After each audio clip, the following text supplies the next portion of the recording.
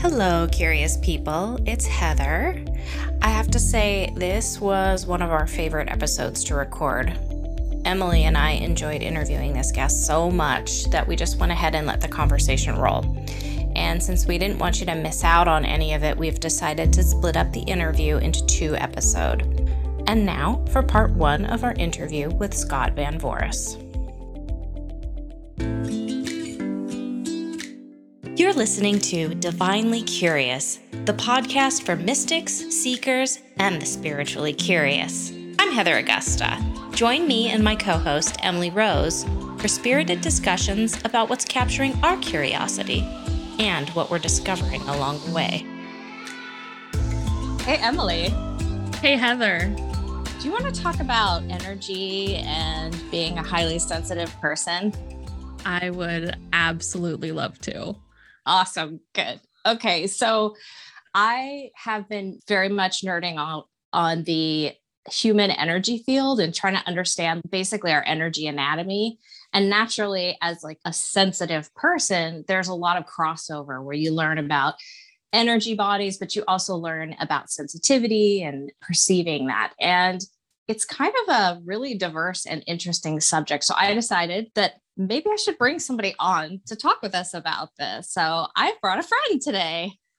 All right. I'm excited to talk to your friend. I brought Scott Van Voris, who is just an amazing human, but also he's a certified holistic life coach, a certified brain spotting practitioner, and a Reiki master. He does healing and coaching sessions with clients and couples, as well as leading workshops to support groups and retreats. He's based in El Dorado Hills, California, at the Path Wellness Center, where he works with both men and women, and primarily those who need healing and are ready to make life changes, or who need support in the midst of a life change. He does energy and spiritual work, but he tailors his work to his clients in a way that is practical and applicable to everyday life. He is holistic, meaning that his life goal is for you to return home to the fully integrated version of yourself. Scott, welcome. Hello. Great to be here. Hi, Heather. Hi, Emily. We're so happy to have you. I have so many questions for you, Scott. I'll do my best. So Scott and I know each other because we actually met at a spiritual business program a couple of years ago. And one of the things that really struck me about you was that you just had this very natural energy that you could tell you just sort of naturally held space for people. There's a certain kind of presence that healers and some coaches, I almost think of it as like a pastor almost, like people who can just hold space for others to do their work without sort of asserting their own energy. And you naturally had that energy about you. And so naturally people felt instantly comfortable around you, I noticed. Wow, that's a huge compliment. Thank you. Yeah, I know I never told you that before, but no. So when you started to really pursue this path, it just seemed so totally natural and perfect. And I really wanted to talk with you today and reconnect with you as you've gone along this path and talk to you about some of the things that we have started to overlap on our interests in terms of energy and sensitivity and things like that. So the first thing I noticed was that you had started facilitating groups for people who are highly sensitive and empathic. That's right. And would you tell us a little bit about what got you into that? What made you decide to start facilitating those groups? Well, I'm an empath and a highly sensitive person. And so naturally, the clients that started showing up for me are also empaths, right? We often attract people that are similar to us and they feel most comfortable with us. And so I was just seeing this need because in every or most of my sessions, I'd be teaching them skills like how do I as an empath deal with this overwhelm, or I'm feeling these feelings. I don't understand why. Where are they coming from? So just tools and techniques to help people better deal with that. And so I started this group to support people in that in a more of a, I guess, a more formalized way and able to reach more people that way too. I guess I could tell you a little bit what the group looks like if you're interested, because I am going to be running more of those. I had a question too, just with kind of defining, I know that's a hard thing to do sometimes with empaths and highly sensitive people, but how would you kind of define those terms in a way, or how can people know if they affiliate with that group? Great question. Yes. Yeah. And so many people ask, and empath has really become a bit of an overloaded label, it seems like these days, used in negative ways and also kind of like false positive ways. So yeah, I'd love to define those. So real quick, I think there's a difference in my mind, and this is all my perspective, right? I'm not perfect. This is a gospel, but in my mind, a highly sensitive person is different than an empath. And the way that they're different is a highly sensitive person has a different neurobiological sensory system. So their 5 senses are amplified compared to your average person. And Elaine Aron defines this in her book with the same title, Highly Sensitive Person. And she says that 15 to 20% of the population has this not better or worse, but different sensory system that they were born with. And so those people can see more, hear more, taste more, feel more. All their senses are like high def, where the people that are not HSPs are just kind of standard definition. So as an example, like I'll be listening to a piece of music with my wife who is not a HSP. And I'll go like, oh, did you hear that part where they played this? And she's like, what are you talking about? We just notice more in our environment, in our day-to-day life than other people do. So that's HSPs. And I would say 99% of empaths are HSPs, not all, but most. But definitely a much lower percentage of HSPs are actually empaths, if that makes sense. So it's much more common to be a HSP, less common to be an empath. I'm kind of curious about just generally your experience as being a highly sensitive person, like now as you've developed some life skills around it, but also like originally, maybe you didn't realize you were a highly sensitive person, like when you were a young person. What did that look like for you growing up highly sensitive and then understanding that about yourself, and good, bad, and in between? Yeah, happy to. And then I'd like to come back and also just add another layer about being an empath. But yeah, as a man or a boy that was very sensitive, it was rough. It was tough. You know, our culture, the culture at large, really does not support sensitivity, does not support having feelings, right? And so as a man growing up in this patriarchal society, not to get on my soapbox, but, you know, there's lots of bullying. And I came to a point where it was like, screw this. I'm shutting all this down. I do not want to feel this. I want to be like everybody else. I want to fit in. And I really turned my back on all of my emotions and feelings, which, as I'm sure you both know, you can't just turn off one feeling, right? You turn it all off. And so now you're numb to the world. Except for anger. For some reason, it's okay for men to get really angry. So I learned, unfortunately, that, yeah, I could get really mad, but that's about it. And it took me a good 30 years before I kind of came back home through a series of synchronicities and life experiences, kind of came back home to like my true self, like who I am. Oh, I am this feeling person. And I think this is like the most... If an empath or an HSP could only do one thing to help themselves, I think giving themselves permission to be that sensitive person is probably the most important first step they could take. So allowing myself to be this different person that feels more physically in terms of senses, but also emotionally compared to most people, and especially most men. Yeah. What were you going to say about this other layer of empathy and highly sensitivity? Oh, and I love how you just said empathy. So yeah, I think it's good to delineate empathy versus empath. Empathy is my cognitive ability to understand what you were feeling in this moment.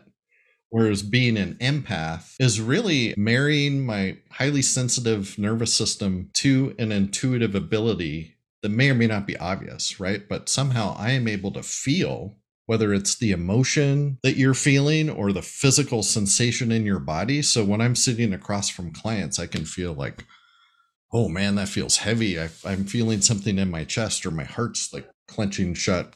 You know, I'm feeling the physical sensations of the person across from me. and also the emotional experience that they're having. As an empath, that's what we pick up. And also not just from people, right? But like if I walk into a room, there may be nobody in the room, but there was somebody in there not too long ago.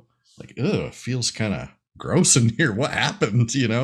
That's a typical kind of empath trait. And that's a typical question I ask my clients. Like, hey, when you walk into a room and there's nobody in there, can you notice what the feeling was earlier in the day? And if they say yes, I'm like, oh, you're an empath. Did you ever have this experience where you just assumed that everyone was operating on this same level of perception? I think as a young child, yeah, for sure. And it was kind of confusing how like heartless and mean, the other boys of my childhood can be, because I'm like, oh, how could you do that? That doesn't feel good. So yeah, I definitely assumed it then, but I quickly learned that no, I was quite different from everybody else. Yeah, I don't know, Emily, if you found this at all too, being a young person and like just assuming that all the adults were seeing and feeling the same things that you were. And then at some point realizing, oh no, they don't see this. They don't feel this. Did you experience that, Emily?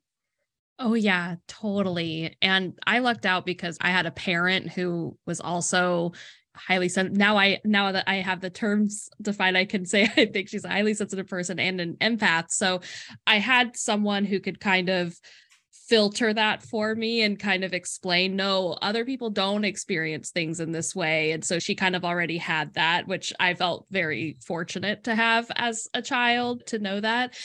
But it's something that you do easily forget when you're in the world of high school or school in general, and dealing with that and realizing that other people aren't perceiving it. And I think something you said, Scott, was really important. And I think that's what differentiates being a child versus being an adult who's aware of these things too, is that giving yourself that permission. And at a young age, I didn't give myself that permission. And especially, which I actually want to talk to you later about, like the connection between all of that in your body and the connection between that and your mind and the thoughts you have and all of that, because I'm really interested in that whole connection, all those connection points. But I would experience things like that and think, oh, I just have to power through. This is normal. That whole normal, I'm using air quotes, idea. Yes, I definitely experienced that, but I do feel fortunate that I had a parent that kind of made me aware of that or reminded me of that pretty frequently. I had the same thing, Emily. So my mother was extremely intuitive and psychic and an empath.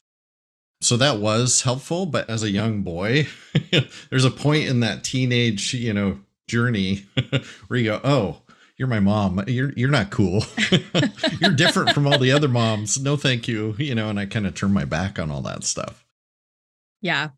Thank you for sharing too your experience as a man or as a boy going through that, because I can imagine that it's very different than society's expectations on women and what that's like. So thank you for sharing that.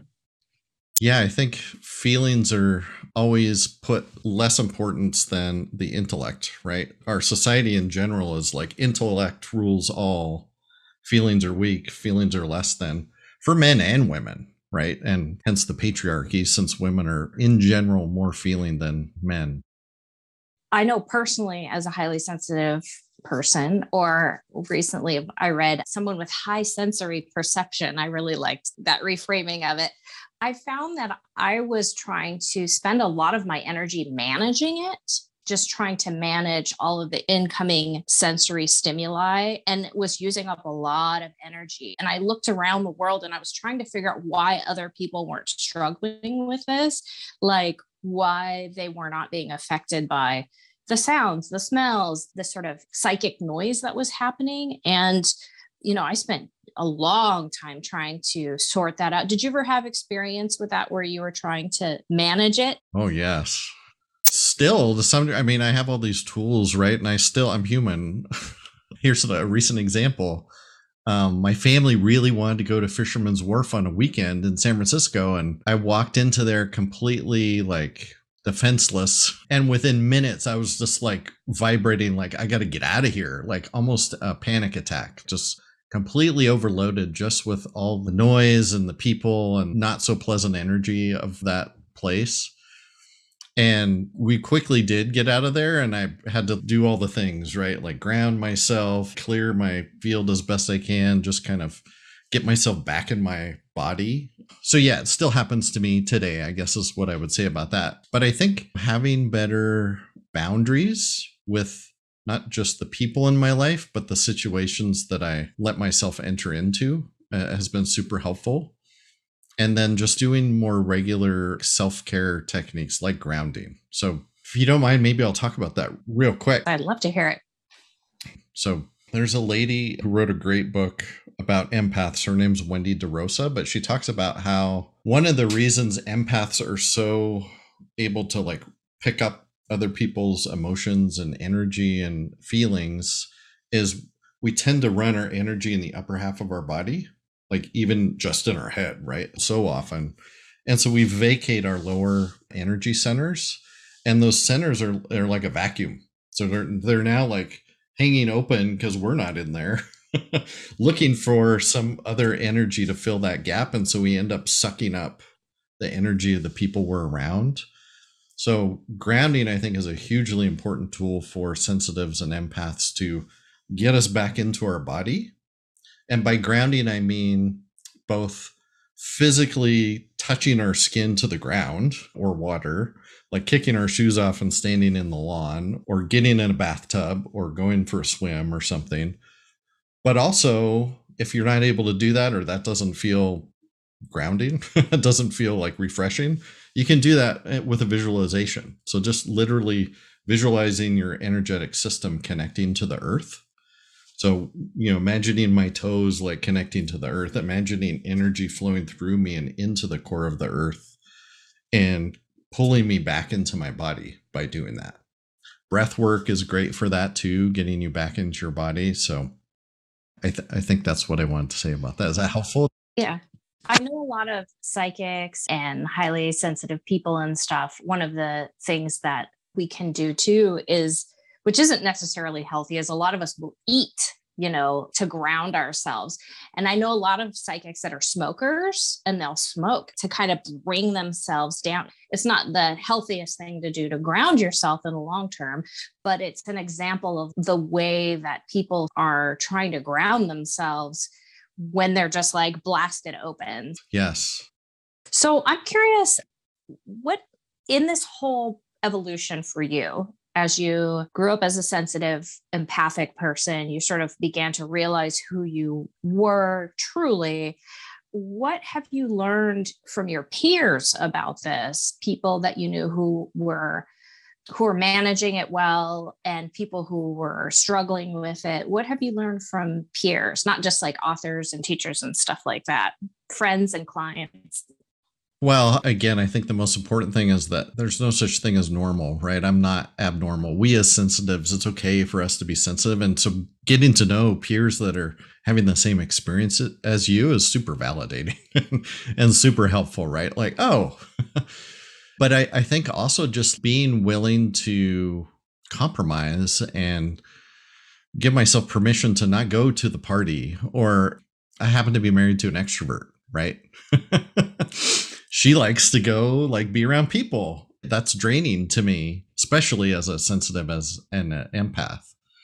And so it was really frustrating for a long time until one of my peers said, hey, don't go, or make an agreement that, hey, I'll go for an hour and let's drive separately. And you can stay as long as you like. I'll be there with you for an hour and then I'm out. I'm going to go recharge, type of thing. So just learning and seeing other people making those types of agreements with whether it's their partner or family, like, hey, mom and dad, yes, I want to come see you, but I can only stay for an hour or 2 hours or 3 hours, whatever it is, whatever the limit is, right? Just giving myself a target that I can sustain and then pull back to balance my own needs with their desire to see and connect with me. And of course, I want to connect with them too, but family always has certain stressors attached to it. And so managing that stress and limiting it is super helpful for us. Yeah, the boundaries, the balance, the compromise, and just validation on some of the tools too. Like, what do you do when you suddenly feel like gosh, I was feeling calm and fine, and now I'm angry. Where did that come from? Oh, well, I asked, like, is that mine? Is that my anger I'm feeling, or is that somebody else's? So kind of first like cluing in and getting to know the feeling that's happening in my body. Oh, it's not mine. Okay, where did it come from? Oh, it's somebody I just interacted with. I'm going to release this and send that back to them. I don't need to carry this for them. Or it's from some location I was in earlier today. Let's send it back to that. I call that return to sender. Somebody sent me this, it's not mine, send it back type of thing. So those are a few of the things that I've gained and got validation on from other people like us. Yeah. I think that's interesting because at some point, I think one of the best gifts in my relationship with my husband was just being able to say, no, I'm not going to go to this social event. Like, we don't have to go. And it was hard for him because he would always have to explain for me, like, why isn't Heather here? And he would be like, well, and then at some point he started to get some of the tools to be able to just say, this isn't a big deal. Like, Heather's just not here. Or I would proactively like communicate with people. Hey, I just don't feel like being around a bunch of people today. I love you guys. Let's do some one-on-one hangout at some point. That was a huge gift in our relationship because I think it's super common for highly sensitive people to partner up with people who are different than they am because we bring out all kinds of wonderful things in each other. So totally. We were talking about that in my group. Most of them are partnered or married to, more outgoing type people. And we were talking like, why is that? Well, they're fun. These extroverts are fun. Like, we want to hunker down and learn and study and go inward. But we tend to do that too much when we're by ourselves. And so they get us out into the world and enrich our experience and vice versa, right? We help them get more introspective within themselves. I think too, the other gift of keeping company with people who are more extroverted is that they can show us that these places are safe. It's safe to be around groups of people. It's safe to be in these situations. It might be challenging because of how we're wired, so to speak, but it's not unsafe. And I think that is really a gift to get from the people around us that are not highly sensitive. Emily, I feel like recently I heard you talking about requesting noise canceling headphones so that you could coexist. That's what I wanted. My noise canceling headphones died and it was November. And then I just asked my husband, you're getting me a Christmas present, right? Can you just give it to me now? And can they be noise canceling headphones? Thank you. So I got my Christmas present over a month early, which are these headphones. My husband's kind of in between. I wouldn't say he's an extrovert, but he does tend to lean more on that side. And there's always sports happening in my house. And I can't deal with the squeaking basketball shoes, the yelling with the football. I can't do it. So I need noise canceling headphones for sports days. And I occupy 2 rooms of my house that are my rooms so I can close out the sports noise. So that's how I cope. I think this is such a good segue too, because Scott, you talked about grounding and filling your well before you get into situations that are really highly sensitive or that are overstimulating. Emily, you talked about having things like noise canceling headphones. I talked about being able to say no and have conversations with people ahead of time to let them know, like, hey, I don't really want to go to your birthday party, but I'd love to have a one-on-one situation. Are there other kinds of lifestyle habits that you have brought into your life to help you manage sensitivity, keep yourself energized, and also to cope when you've been really depleted by an overstimulating situation? Well, as far as managing or recharging, I am not an exerciser, but I really enjoy being outside. And I'm a mountain biker, so I enjoy getting outside, especially near bodies of water. Like, I don't need to go in the water, but I live very close to a lake. And being able to ride my bike near that lake is super recharging, and just the alone time by myself, but also moving my body at the same time gets me more embodied. You can't help but be more in your body when you're actually moving. But I would say you get the same benefit from walks or any type of, it doesn't have to be vigorous movement, right? Any type of physical movement to help you get back in your body.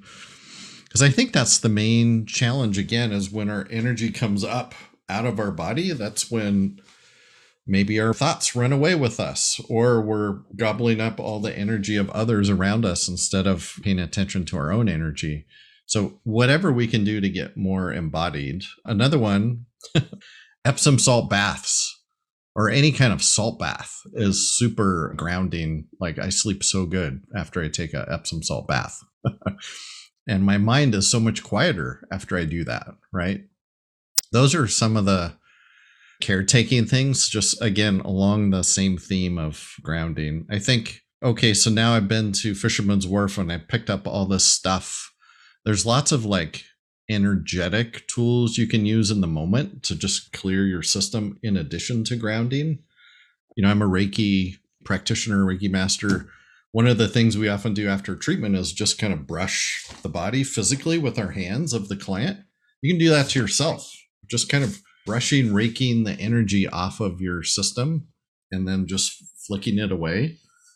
Or visualizing, I call it the golden hoop. So imagine like a giant hula hoop over your body and just have that come down and attract whatever you're ready to let go of or whatever's not yours. And when it touches the earth, just discharge that into the earth. So those are some of the more woo-woo or energetic type tools you could use to clear once you've picked stuff up, in addition to the physical ones.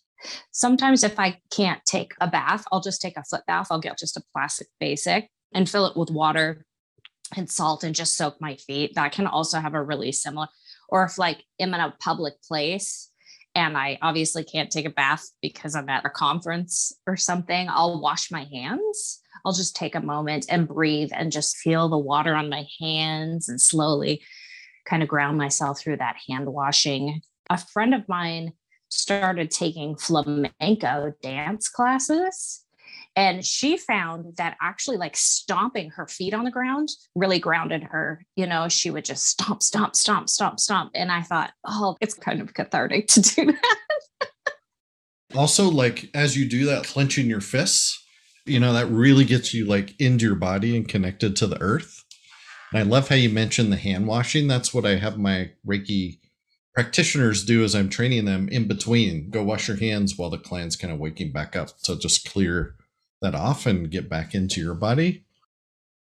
One last one related to the stomping and the fists. If you're seated, just clench your whole, like try and tense every muscle in your body and then release. And just do that over and over. That can be helpful to kind of pull you back in your body and also just release what you don't want to carry. Emily, do you have any helpful grounding tips that you utilize when you need to get grounded? Well, there's a lot of interesting things that were coming up as both of you were talking. So I'm pretty much one of the most ungrounded people in general that you'll tend to meet, I would say. I do a lot of things in non-ordinary reality, like so more of the visualization. I'm definitely more in that camp of things, but going on a walk is probably my go-to. I have a baby and a dog that love to walk. So I have a lot of incentives to just go do that. So walking is really big for me. But a light bulb went off as you were talking, Scott. Like it was just so clear how you explained it, why we absorb so much, because they almost become vacuums because we're operating at the higher points of our energy body. And it made me realize I am super clumsy. I walk around my house, I'm bumping into things, and my husband all the time is like, oh my God, are you not aware of what's, and no, I'm really not aware of what's happening. And I'm wondering, this is kind of a dumb, funny thing, but I'm wondering, is that a thing amongst people? Because you're just not fully here. Yes, exactly. Does that happen to you, Heather? Oh, all the time. Chuck's always kind of following me around, waiting for me to like knock something over. And I love this actually, because when we segue a little bit into the energy, like talking about our energy body, I know that there's talk about our energy actually splitting, and part of us is honestly kind of projected elsewhere, and only part of us is still in our body. So maybe we should segue into that a little bit.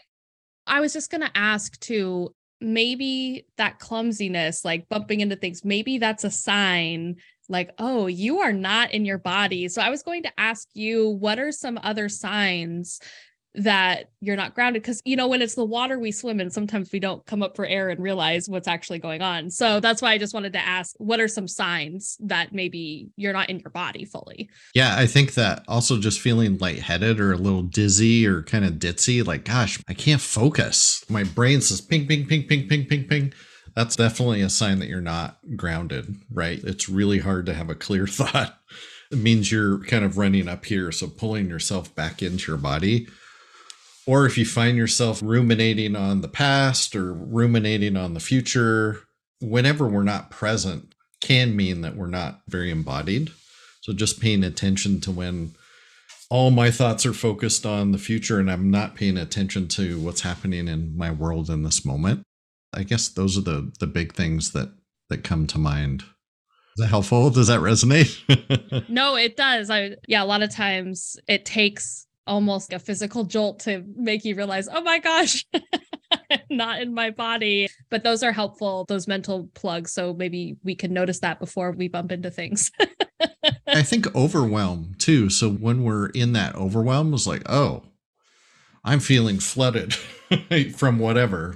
I'm probably not in my body. I'm probably running up here. It seems like overwhelm can happen from a few different reasons. One can be your circuits are overloaded, so to speak, from stimuli. The other thing is can be you're overwhelmed because half of you is still in the past, part of you is in the future, and your body is in the present. And it seems like the remedy for both of those situations is grounding. I would agree.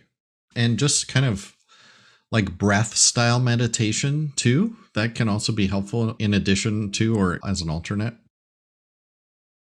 I was wondering if you guys have talked or thought about the different types of empaths. Some people are more empathic this way. Some people are more empathic that way. But emotional empaths is kind of what I think we've been mostly talking about, right? So I'm picking up the emotions of other people. But I alluded to this earlier. There's also physical empaths where, oh, your knee's hurting. My knee's hurting. Is that my knee or your knee? So being able to tune into the actual physical sensations of others around you. So if you notice after you've been hanging out with, I don't know, your father-in-law and he leaves and you still feel that ache in your back or whatever he was complaining about, you're a physical empath. You're picking up this physical sensations of others. So just being aware of that and also clearing those sensations when they pop up can be super helpful.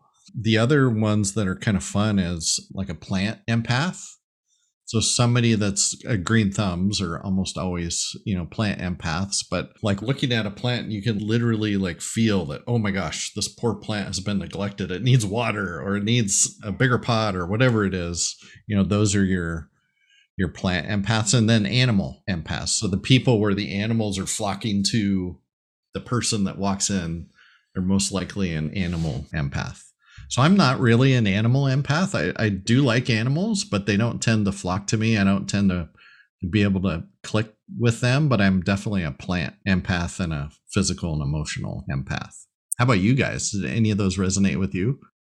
It's funny that you say that because I feel like we all know those people who literally can talk to plants and other people who can just literally talk to animals. It's funny that you bring this up because I started reading this book called The Subtle Body, an encyclopedia of your energetic anatomy by Cindy Dale. And I'll put a link to it in the show description, but she talks about all of these different types of empathic and psychic gifts. And she breaks them down into not only people who can connect with animals and people who connect with energy, but people who can connect with other states of reality, people who have visual type of abilities. And then she talks about the healthy sort of balance of those gifts and what it looks like when they're also not balanced. One of the ones that I thought was kind of cool is she calls it soul sympathy, people who are like connecting with people on a soul level.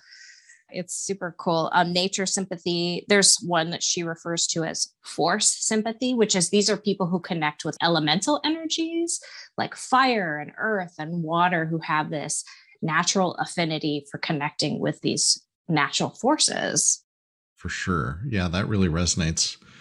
Yeah, I've heard of another one similar to what you're just describing, like an earth empath. Yeah, obviously they, really connect with nature, but they can also kind of tend to perceive natural disasters before they've happened, and then especially after they've happened, right? They can just really feel what's changed in that part of the earth.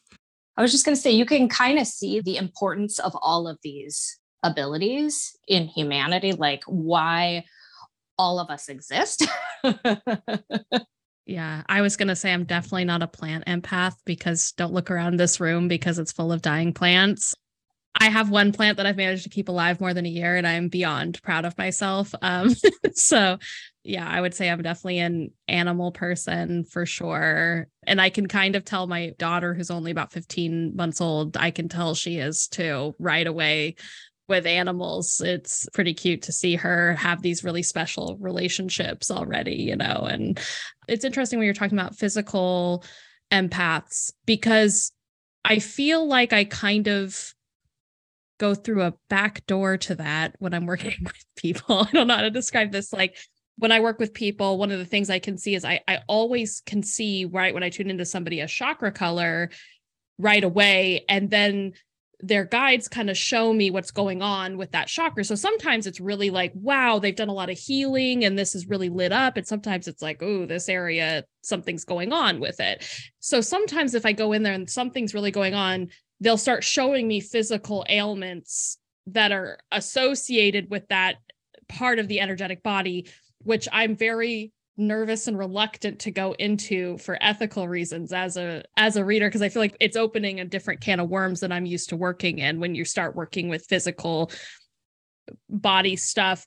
Right now, what I do is I say like the most disclosure things ever and then tell the person what I'm seeing, because I feel like that'd be disingenuous to not tell somebody what I'm experiencing.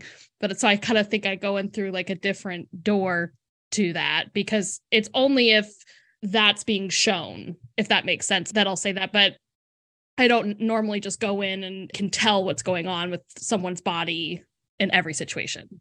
It's funny that you say that, because I almost think of it as like there are some people who can naturally sense various things like animals or plants or emotions or health things. And then there are other people who can still access that information, but they need like a diagnostic tool, like a spirit guide or some sort of form of divination or whatever to kind of get to that same information. And that's like a skill set. I mean, that's a combination of gifts, but it's also a skill set as well. I agree. I could be totally wrong here, but it feels like maybe you're using more of your upper energy system to get that information, whereas the empath is kind of using their lower energy system, more their gut, that gut intuition, the solar plexus and the second chakra, to gain information about the person in front of them. That might be the difference too. Yes, I don't just walk in somewhere and I can just say, "Oh, you have something going on with your liver," and like I don't feel that. I'm kind of glad I don't feel that when I walk in somewhere. But yeah, I think you're absolutely right. It is an upper energy body thing. It's interesting too, because in this book that I was talking about by Cindy Dale, she talks about these abilities and she talks about the balanced and the imbalanced expression of these abilities. And one of the things that is common across all of them is that there's a difference between observing, noticing them, and absorbing them. And that people, for example, who have the ability to sense the physical ailments or the emotional states of others, it's one thing to observe them and it's another thing to absorb them. Yeah. And I think any of the empath books you read talk about that as well. Like when we vacated our system and we're feeling overwhelmed, we've absorbed them, but we don't necessarily want to turn that gift off. So as long as we're embodying ourselves, we can still detect and feel them, but we don't have to take them on. And so when I'm working with clients, I believe that's what I'm doing, right? I'm able to perceive what's happening with the person that's sitting across from me, but I'm not taking it on into my system and carrying it with me after we're done. And do you have, like, in terms of that absorbing versus just observing, do you have some kind of tips for people who maybe work in this type of world or people who just interact in the world as a empath or highly sensitive person? How do you recommend not absorbing, but just observing? How can you remain an observer? And what are some tips for that if someone wants to do that? So It's, again, so important to stay embodied. I think there's things you can do to kind of, I call it bubble up, put up an energetic boundary around yourself. So a bubble of white light or a bubble of light or bubble of whatever color, appeals to you, just to kind of separate me from you and your energy from my energy. We're walking around with this energy field around us, our aura, right? That extends at least typically 3 to 4 feet from our body. And that is mixing with other people's energy fields as we walk through the world. So putting a shell around that or some membrane or even if you're just visualizing that, right? That's moving the energy to behave in that particular way through your intention. So setting yourself up to have that sort of energetic boundary as you walk through the world, I think can be really empowering and super helpful. And actually, my rational brain goes, oh, that can't work. But I got some great validation from someone. She put up a bubble around herself, and then a friend who was normally able to see her colors and energy field suddenly wasn't able to see it. It was like, are you okay? What happened? And so really worked. She had put up this boundary, and suddenly somebody who is very energy sensitive couldn't sense her energy and thought something was wrong. So that's kind of one thing that's helpful navigating the world. But I think sitting down for healing work with a person, it's also important to just have your own level of kind of healing boundary and detachment from outcome, so that whatever's going on with them, that's their stuff.